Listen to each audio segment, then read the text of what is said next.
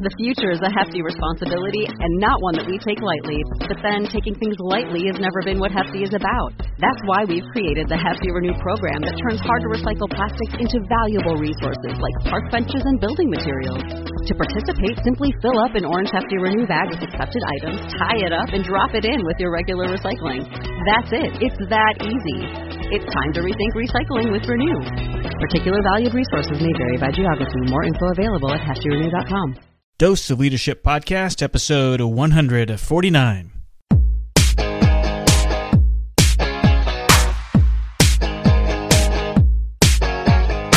Welcome to another episode of the Dose of Leadership Podcast, the show that brings you inspiring and educational interviews with today's most relevant and motivating leaders. Each episode is dedicated to highlight real-life leadership and influence experts who dedicate their lives to the pursuit of the truth, common sense, and courageous leadership.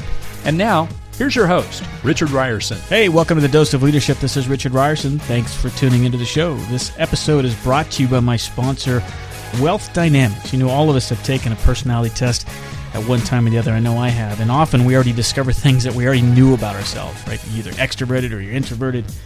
You're big picture, you're detail-oriented.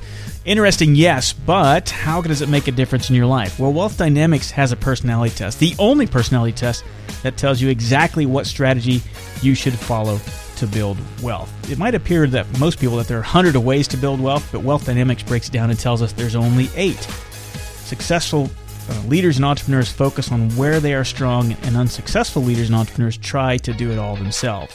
So if you go to doseofleadership.com/wealth dynamics, you can find a link to go take the test. It only takes 20 minutes. And remember, there's no right or wrong answers, and you only find out what's true for you. Take the test and discover your profile today. They'll email you everything you need to take the test, so you can choose to complete it now or complete it when you have 20 minutes of uninterrupted time. So again, doseofleadership.com/wealth dynamics, and find your way to create your own wealth. Well, I'm so excited to have Dave Kraft on the show. He's been a Christian for 54 years. He served with the Navigators for 37 years before becoming a life and leadership coach with Ministry Coaching International. He also served as a pastor at Mars Hill Church for 8 years. He currently lives in Lake Forest, California with his wife, Susan. They've been married for 45 years. They've got 4 children and 7 grandchildren. He travels all over the place conducting seminars on his books, which is Leaders Who Last and Mistakes Leaders Make. He also coaches pastors in Canada, the United States, and several other countries. He's one of the most passionate, upbeat, and enthusiastic older leaders you'll ever find, and he has more energy than men half his age. And I need to find out his secret there, and is committed to a lifelong learner. He blogs 4 times a week, to which you can subscribe to, and we'll have links on this post. Dave, welcome to the Dose of Leadership Podcast. Well, thank you, Richard. It's a delight for me to be here. I've been looking forward to it. Yeah, me too. You know, and we were talking prior to the interview. You know, I love where you're living. I wish I could be in Southern California again. But, gosh, you know, I talked a little bit more about you in your bio there. But why are you so passionate about leadership? Well, you know, I came to the conclusion a number of years ago, Richard, that I could reach people one at a time wherever they happen to be, you know, along the spectrum. But then it began to dawn on me that if I decided to invest in leaders, it would be more multiplication than addition. So if I invest in a leader who has influence with other people, then I multiply rather rapidly the degree of influence that God can allow me to have.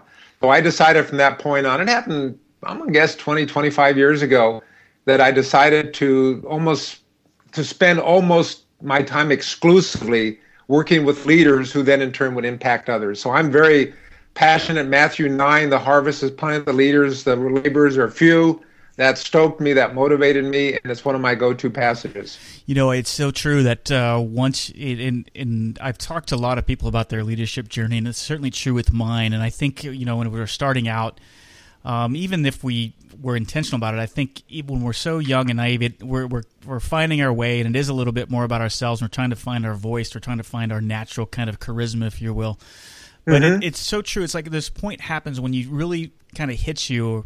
It's kind of almost like an aha moment. It was for me anyway, and several other people I've talked to is like, you know, the key is finding other people that are smarter than you, more talented than you, and unleashing their leadership potential. And that's when things really start to transform. And that's kind of what you're talking about there, right?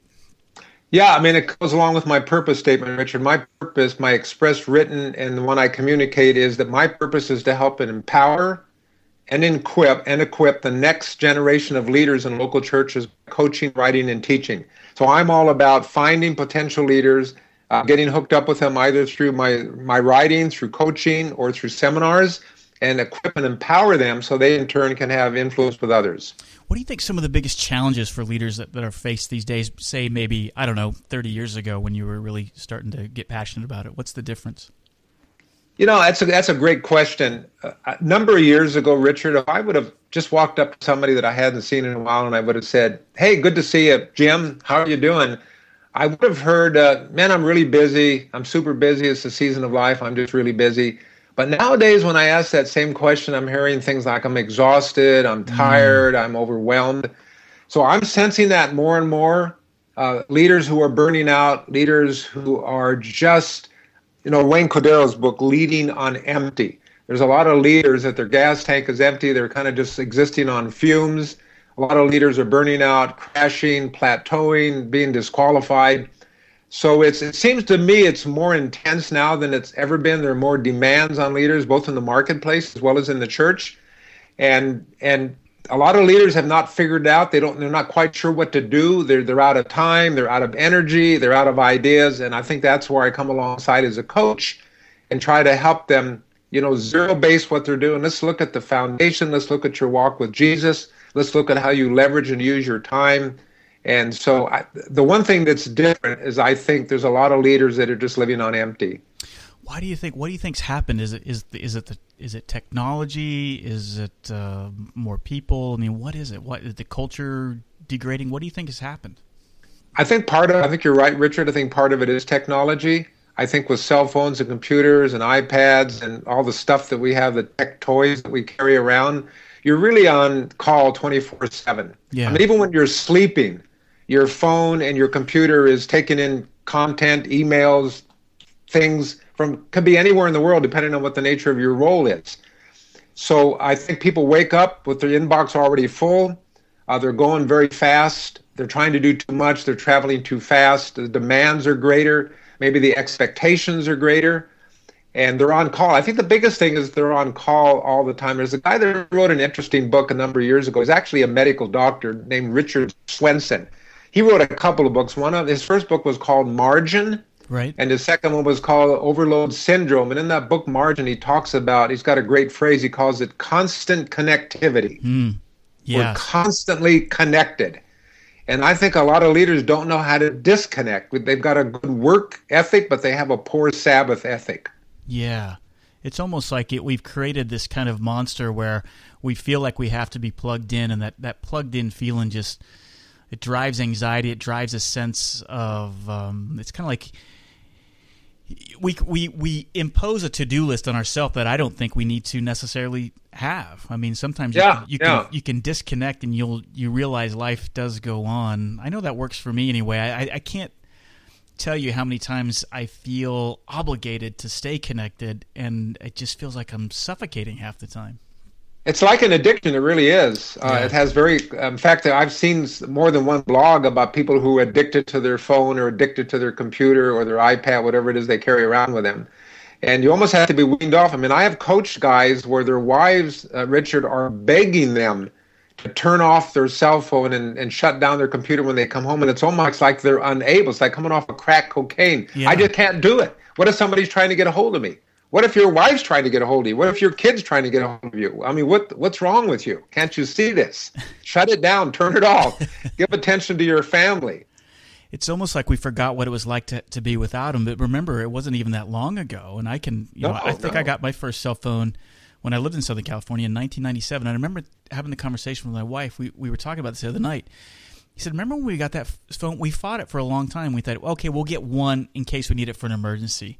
I mean, what did we do prior to that? Well, you just kind of called when you got to the location you were at. Hey, here's where I'm at. Here's where you can reach me. I mean, that's what we did when we were kids, too. I mean, remember how our parents used to say, hey, you'd kind of go to your friend's house and you check in. Sometimes you didn't have to, but I remember just calling my mom and saying, hey, I'm at Mike's. Here's where you can reach me.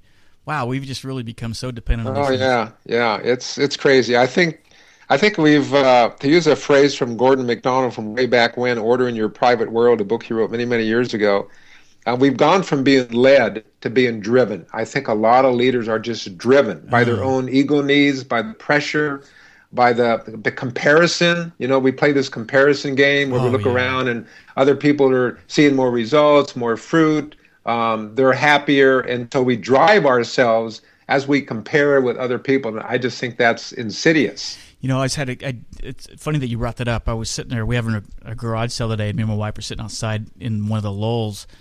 And I had a conversation, and it's almost like as you become more entrepreneurial, and just like you, as you, finding clients and finding the right people, I find myself sometimes if things are slow and I get that kind of panicky feeling and the cash flow is not coming in, it's almost like that's where your ego and the needs kind of take over and nothing seems to work. It's almost like you have to, how do you get tapped into your inner core and your purpose and what you're supposed to do? And the more that you do that, the more you got to kind of get aligned with yourself, with your heart, with God, with whatever. That's when things start to click. But I got to tell you, I struggle with that, and I struggle with that comparison thing that you're talking about. I talk to another entrepreneur and I see how well he's doing, and then it deflates me almost. Yeah, exactly. How do we combat that? Well, I've got a verse. It's becoming increasingly my go-to verse for this whole comparison thing. And I don't know if you're familiar, whether your listeners are familiar with Eugene Peterson. He's written a number of books, but then he did something called The Message, which was put out by Nav Press. I have really enjoyed that over the last, I don't know how many years I've been reading, maybe 8-9 years. But 1 Corinthians 4:7 in The Message says this: "Isn't everything you have and everything you are sheer gifts from God? So what's the point of all this comparing and competing?" It's a troublesome question. Isn't everything you have and everything you are sheer gifts from God? And if you say, well, yeah, of course it is. Well, if I really believe that it is, and I haven't manufactured, and it's not because I'm so smart or have this incredible personality, they are gifts from God. I didn't have anything to do with it. So if I really believe that, then the question begs an answer. So then what is the point of all this comparing and competing? There isn't any point. Right. And that verse has just impacted me so much over the last several years. And I keep asking myself, so why do I feel this need to compete and compare to find my worth? Isn't having my worth and value and identity in Christ enough? Or do I need to get my value and worth from what I'm doing or how much I'm producing or how I stack up or measure compared to other people? Gosh, I mean, it's so true. And I mean, I think it just goes back to highlights how all of us are at its core insecure, and we can't do this by ourselves. I mean, you have to rely on God and those around us and the things that it's almost like I stopped calling things a to-do list. It's a priority list, and when things, when you have things in priority, it kind of keeps things in focus and keeps you grounded. And like just talking to my wife, and like she told me today, she goes, "You can't do that." And I said, "I know I can't do that," and I coach people not to do that. But why do I fall? Even I fall into that. But I think that's why you need coaches. I think until I got into a coaching relationship, even though I coach, you got to have a coach yourself. I do. Yeah.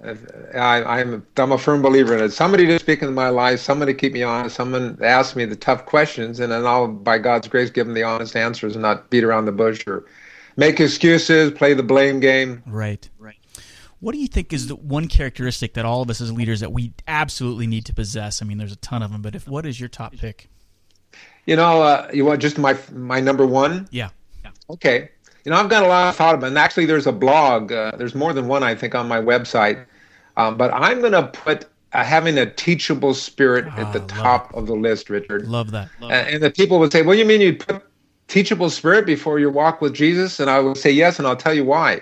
Because if you're really teachable, you're open to whatever Jesus has for you. But if you spend time in Scripture and you do all the spiritual things, but you're not teachable, you're not going to grow. So I think that's the number one thing I'm looking for. Are you a God-hungry, lifelong learner? Are you really teachable from anyone at any time on any subject? And I want that for myself. The hardest people for me to take this is from my own wife and family. When they want to call me on the carpet or confront me and tell me you interrupt people, you don't listen very well, you get angry when somebody disagrees with you, I need to own that. I need to say, you're absolutely right. I confess it. I repent. Forgive me, instead of making excuses for myself. So the hardest people for me to be teachable and receive anything from is my own family. Yes. Oh, isn't that true? I love your answer. I love the teachable spirit piece, because you can't. The Leadership Foundation doesn't even exist without it. I mean, you're just lost without a teachable spirit. I love that answer. What do you think is one mistake you witness leaders making more frequently than others? Well, as a Christian, I wrote, the second book I wrote is called Mistakes Leaders Make. And the very first mistake is allowing ministry to replace Jesus. So that ministry becomes your mistress, it becomes your value, your worth, your identity. And I think most Christian leaders start out having it very clear that Jesus Christ is both my point of identity and my intimacy. I want to have identity in Christ, intimacy with Christ. But as you get successful, as you get fruitful, as the accolades start coming, it's like the frog in the water. Over a period of time, the ministry takes over center stage. Ministry becomes a functional savior. I think it was Tim Keller that said that. Ministry becomes our mistress, our security, our everything. And it happens subtly, and you don't know what's happening. Yeah, it's a slow fade, isn't it? Exactly. I think that's the biggest mistake, is when something, in fact, there's a great verse in the Old Living Bible, way back Tyndale put out, long before they had the New Living Translation, had the Living Bible, and 1 John 5:21 says, "Dear children, keep away from anything that might take God's place in your heart." And that's an idol. In the old King James or the NIV, it says, "Stay away from idols." What's an idol? It's something that takes God's place in my heart. And I have to be alert, prayerful, watchful, because the ministry for people who are in ministry is the easiest thing to sneak in and take God's place in my heart. How do we know that we're working from a place of what our purpose is, as opposed to what our ego is telling us to do? How do you discern the two in your life? You have great questions, Richard. I mean, it's another awesome question.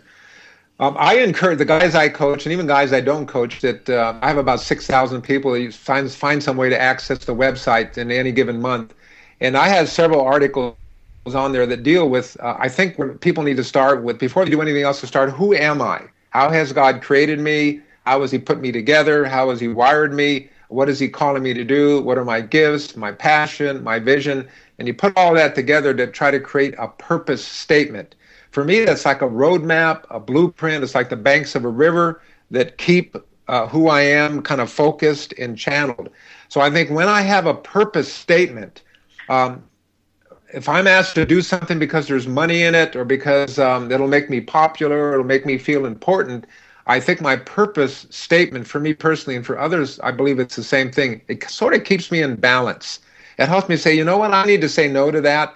Not because it isn't a good idea, but it's not the best use of who I am. It does not fit my purpose. And if I'm really going to be effective and focus on a few things, I love C.S. Lewis's statement, everyone is composed of a few themes. Yeah. So if you're jack of all trades and you're all over the place and you're chasing every opportunity because there's money or influence, and pretty soon I don't have a purpose anymore. I'm just after more money, bigger, better, faster. I think I'm going to go down a rabbit trail somewhere. So I really put a lot of stock in having a purpose statement, and by God's grace, trying to stay within that. And I encourage, when I coach guys, one of the first things we have them do is go on a personal retreat. And if they've never done it before, write a first draft of a personal mission purpose statement. Do you find that I find a lot of listeners of this show, and a lot of people that have been in my leadership masterminds, and people that have really resonated with this show, and it's a lot of men, middle-aged men. Mm-hmm. And it's certainly true with my journey too, that I thought for the longest time I did what I thought I was supposed to do based on a whole bunch of norms. Mm-hmm. No one really pressuring me, but I just think, okay, this is what I'm supposed to be doing. And man, that led me down a really empty and bad path. And it wasn't until I said, this is what I feel like my calling is, and I listened to it, and I stepped out in faith and courage, and saying, yeah, this is what I'm supposed to be doing. But even now and then, I mean, even though I feel days just 100% confident, I still find myself getting dragged. Am I sure this is what I'm supposed to be doing? It's just a constant thing of self-doubt. I don't think the doubt ever goes away, does it? Does the fear, the uncertainty, the doubt, does it ever go away? Well, it's lurking in the shadows back there somewhere. Am I really significant? Am I making the best contribution? I think when you get up in the 40s and 50s, you hit the old midlife crisis. You hit, I forget his name, the guy that's with Halftime Leadership Network. Halftime. Yeah, His name just slips my mind, but he's written a couple. He just wrote another book called Drucker and Me. Bob Buford. Buford, yes. Yeah, I was just Googling. And Halftime, I think it's an awesome thought that you get to. Some guys hit it earlier than others. I can't speak for women, but especially women out in the business world or out there, it can hit them as well, where you get to a point where you start asking yourself, is my life really counting for anything? Is my life really significant? Am I really making a difference? Now, you don't think about it when you're 20 or 30 because you're out there running around and doing all kinds of stuff and it's exciting and so forth. But somewhere you sit back in that chair and you begin to think, okay, I've been doing this for X number of years. Is this what I should keep doing? If you've been in business and you get to the place when you're late 40s, 50s, mid-50s, and you've done pretty well and you can do something else, you start asking yourself, is this what I want to do the rest of my life, or should I be doing something else? What would I do? How do I know what I should do? And I think that's where the purpose and the reflection, personal retreats, doing some reading and writing to try to figure out who am I really? And if I have 20, 30, 40 years left, what's the best investment of those years? And I think sooner or later, every guy is going to probably ask himself that question, some sooner and some later. What I love about what it seems like you're doing, I'd love to see what one of your retreats are like. It sounds like they would be, and of course, I've been to a few Fight Like a Men conference or whatever you want to call them type things. And I got to tell you, I struggle with this. And this is what I hate about the popular media culture. There's no place for a man to really go and figure out how to surround yourself with other men and figure everything out. Obviously, you can't go to media.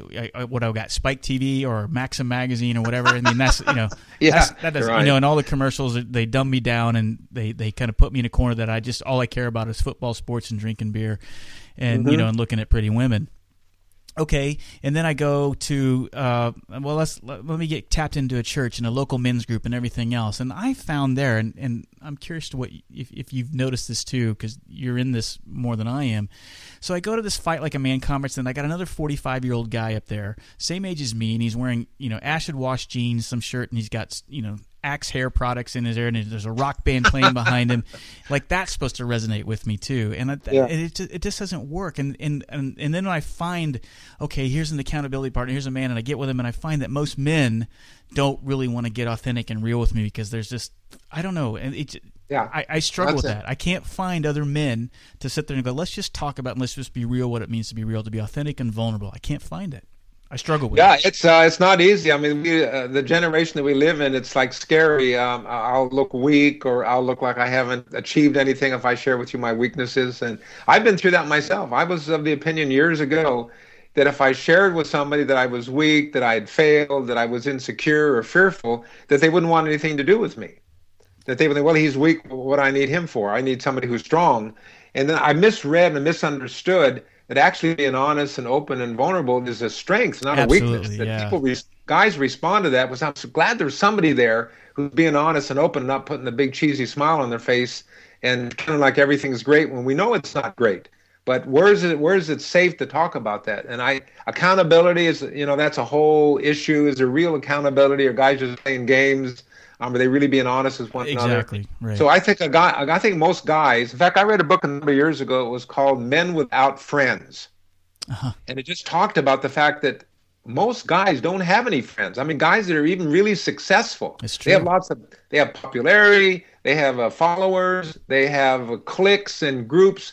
But when you get down to it, to say, do you have a real friend that you can be totally honest with? A lot of apparently successful guys don't. Yeah, it's true.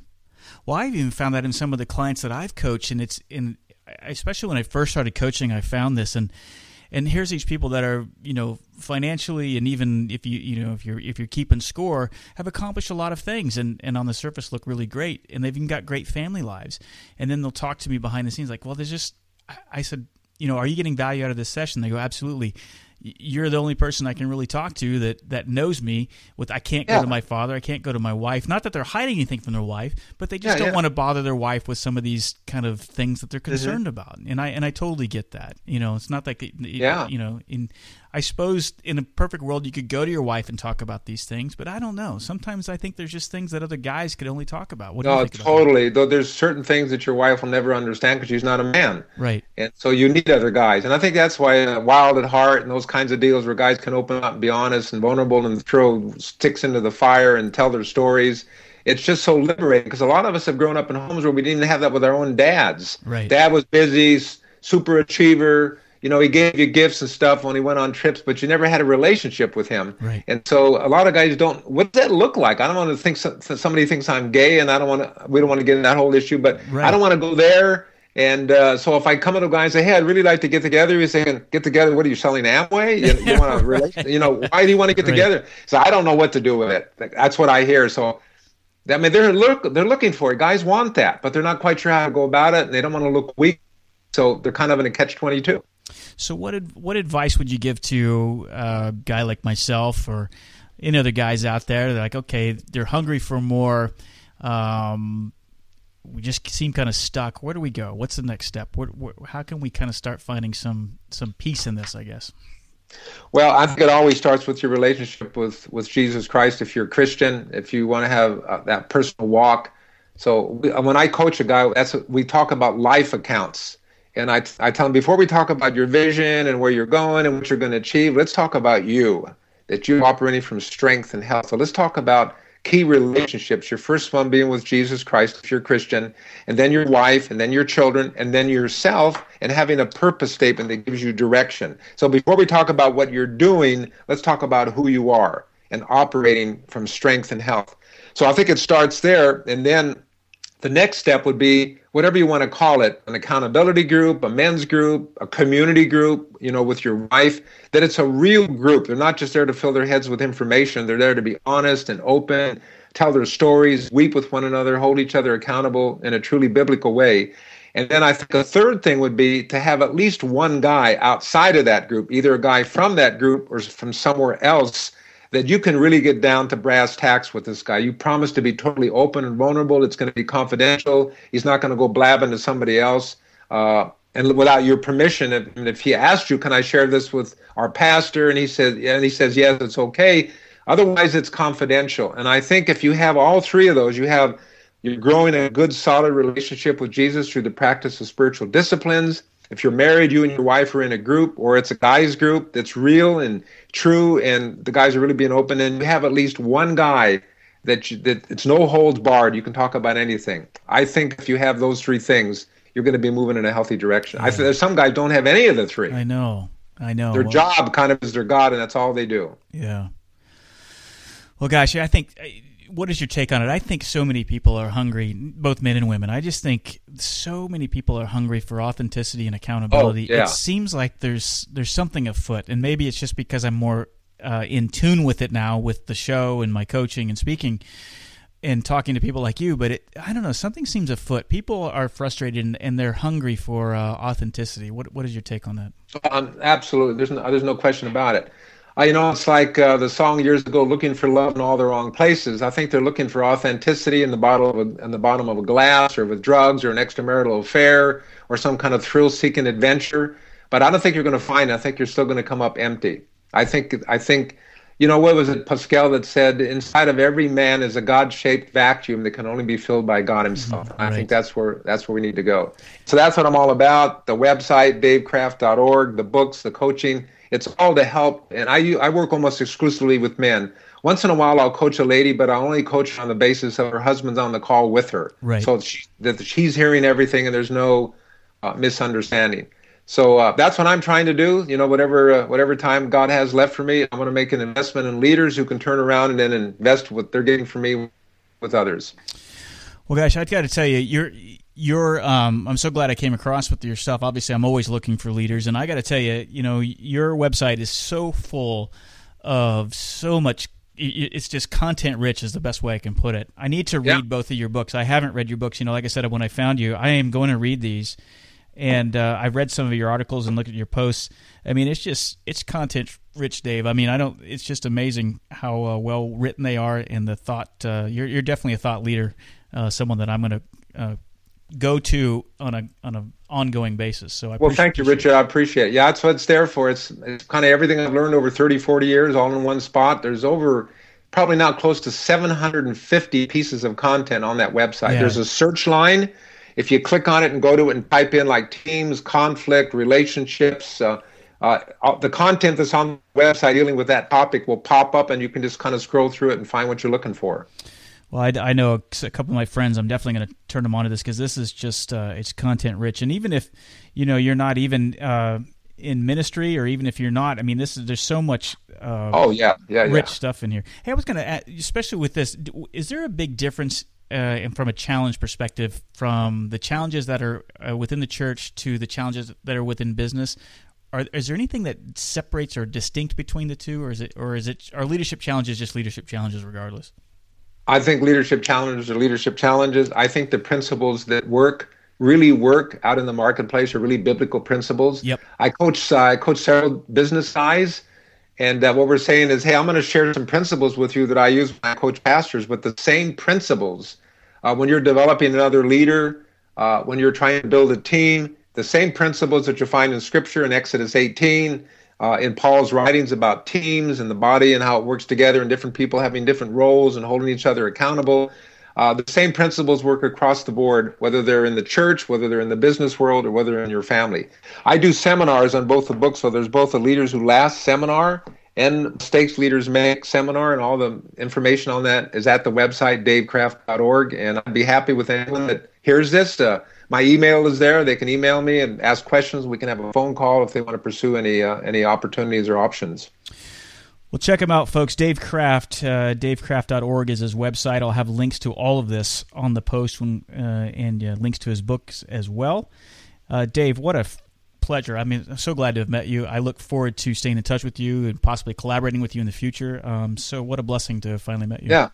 Love to do it, Richard, and thanks for the opportunity. I know you only can have time for so many people, so thanks for inviting me. I consider it a privilege, and I appreciate what you're doing. Well, the pleasure was all mine, and I look forward to talking to you again. See you, Dave. Okay. Richard invites you to become a part of the Dose of Leadership community. Visit doseofleadership.com and sign up to receive his free Common Sense Leadership ebook, a guide that highlights how all of us can learn to become calm, confident, consistent, and courageous in all aspects of our lives. Richard is also available as a speaker for your next event. Richard specializes in practical leadership and change management. He has a philosophy of inspiring everyone to think and act like a leader, which is based on timeless natural principles and common sense. You can get more info by visiting doseofleadership.com.